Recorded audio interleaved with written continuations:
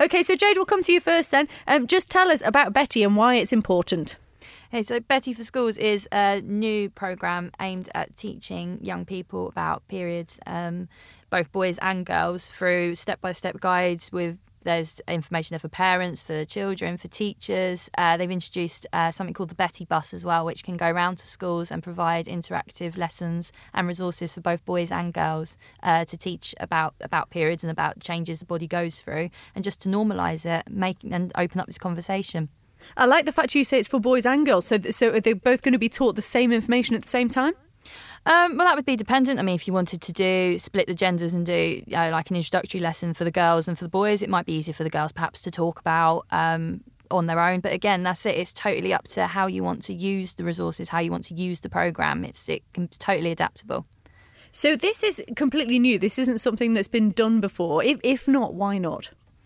Well, it's always been quite taboo. I mean, there's been some research done which shows that like 3/4 of women think that we're too squeamish to talk about the subject, which is something that needs to change. And Betty for Schools has seen that there is a massive gap there and that needs to be sorted out. So by introducing a very at ease conversational approach to teaching about periods, we're hoping to sort that out. So resources that are currently out there are so dated and quite biology heavy that it doesn't tackle the actual problems that the girls and boys might actually be thinking about in terms of, girls with their mood swings and emotions and the changes in that way. So it's a totally refreshing way to look at it. And we're joined by Kay and Nadia as well. Now, on Loose Women, obviously, you ladies do discuss subjects like this and you're quite frank about it. You both have daughters yourselves, though. I'm intrigued to know how your daughters feel about you talking about these things in public that way. Oh, God, they're used to it. My poor children know that I'm a professional oversharer. They are world weary with it all. But actually, as you said that, I don't think we ever have discussed it. I've never discussed it on Loose Women, actually. Period. No, yeah, I don't think I ever have. Either. I mean, the numbers on this research really have, we've all been all morning, really? We can't believe it. 44% of women did not know what was happening to their body when they got their first period.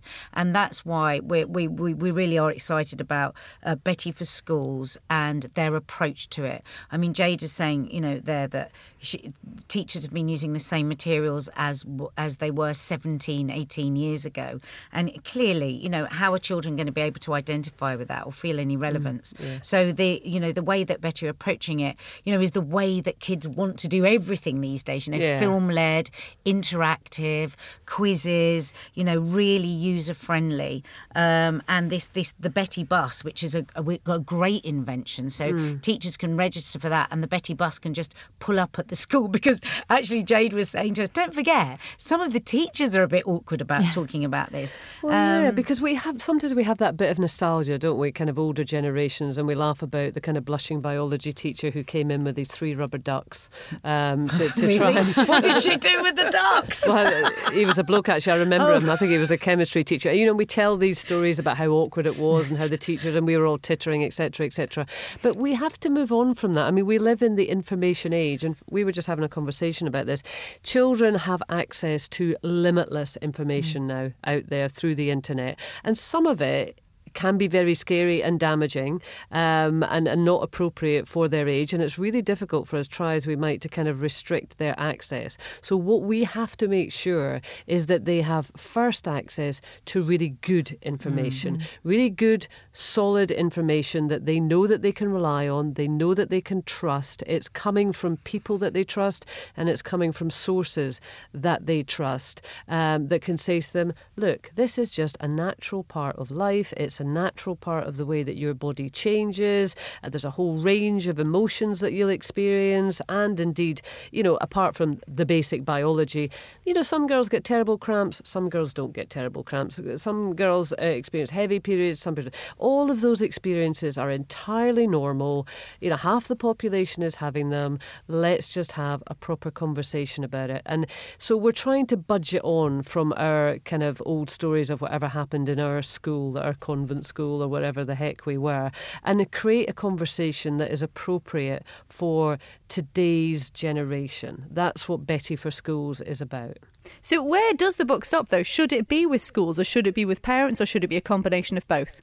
Well, we shouldn't be shifting blame. We all want our children to grow up in a secure and safe, supportive environment. Parents want that for their children. Teachers like Jade want that for their pupils. We all want that. So, instead of, oh, it's you to do it, you to do it, you to do it, let's just all do it. Let's just all do our bit and make sure that children can benefit from that. But I think it's important that, that Betty for Schools have recognised that a lot of parents aren't able to have that conversation for whatever reason. They're finding it difficult, might be for religious reasons, we don't know. So it's very, very important that that our children are getting that information at school in case they're not at home.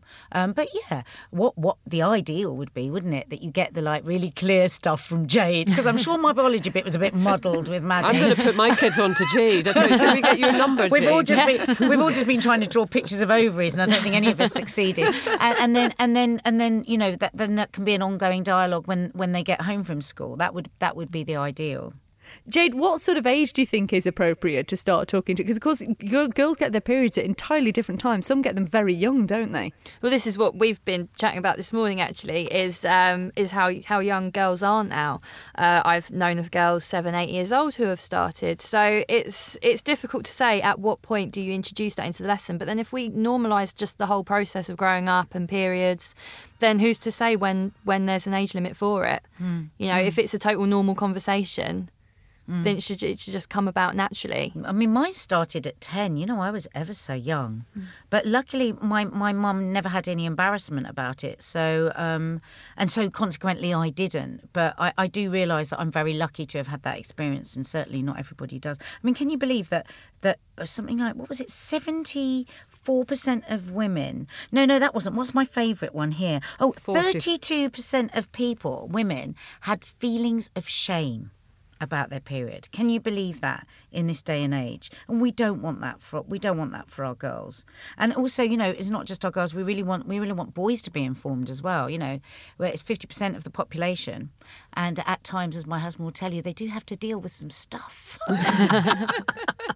And do you feel as well, and this I suppose is especially for Nadia and Kay, do you feel the media does have a part to play in this too? Because, it was only last year, wasn't it, that Bodyform came out with the first commercial that wasn't using blue liquid. Surely that's got a part to play in the idea of us feeling ashamed of it.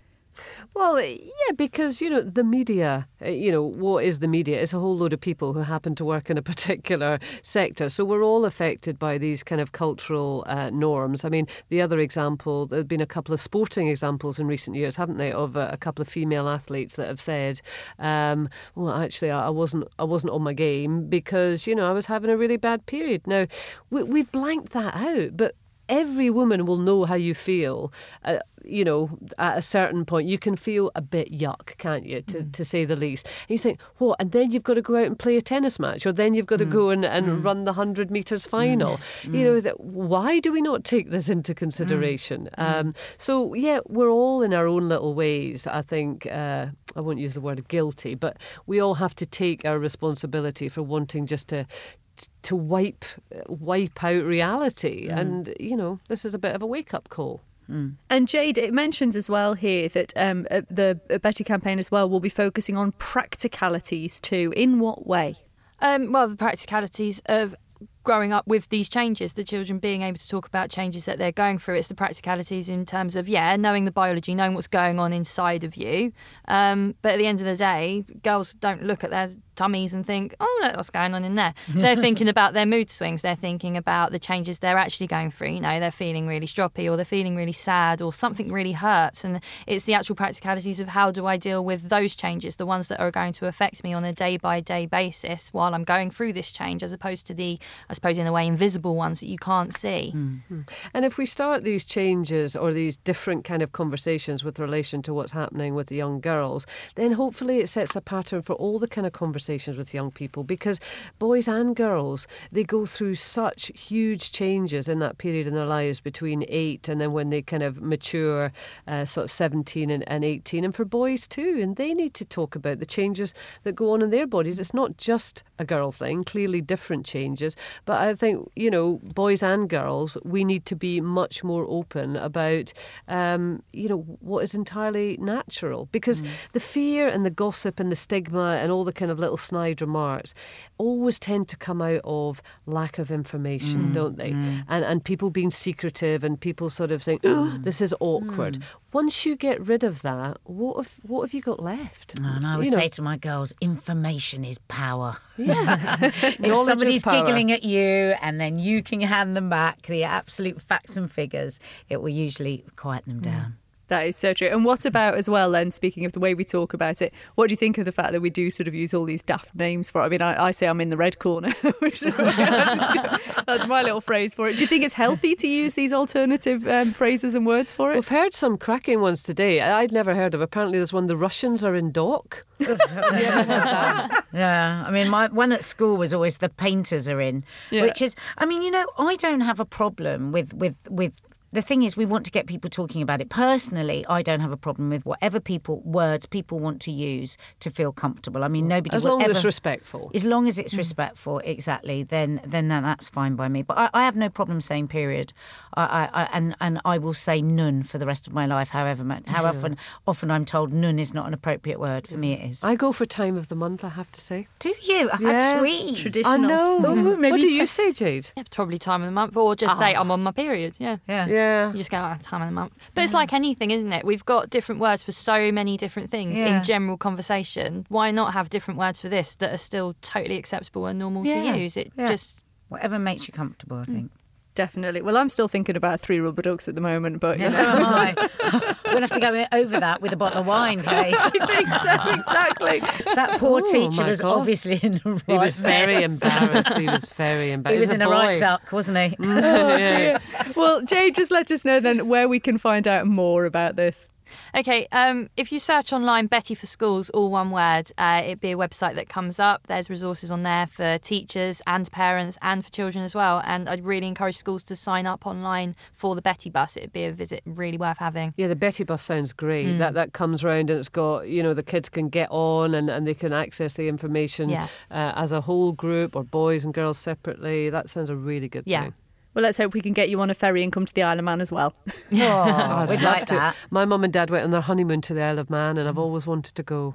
Yeah, come and see us. We're friendly. We'd love that. We'd love that. To do that. Lovely. Well, thank you very much. Have a wonderful day. Thanks for talking to us. Thanks a million. Take Bye. care. Bye, ladies. Bye.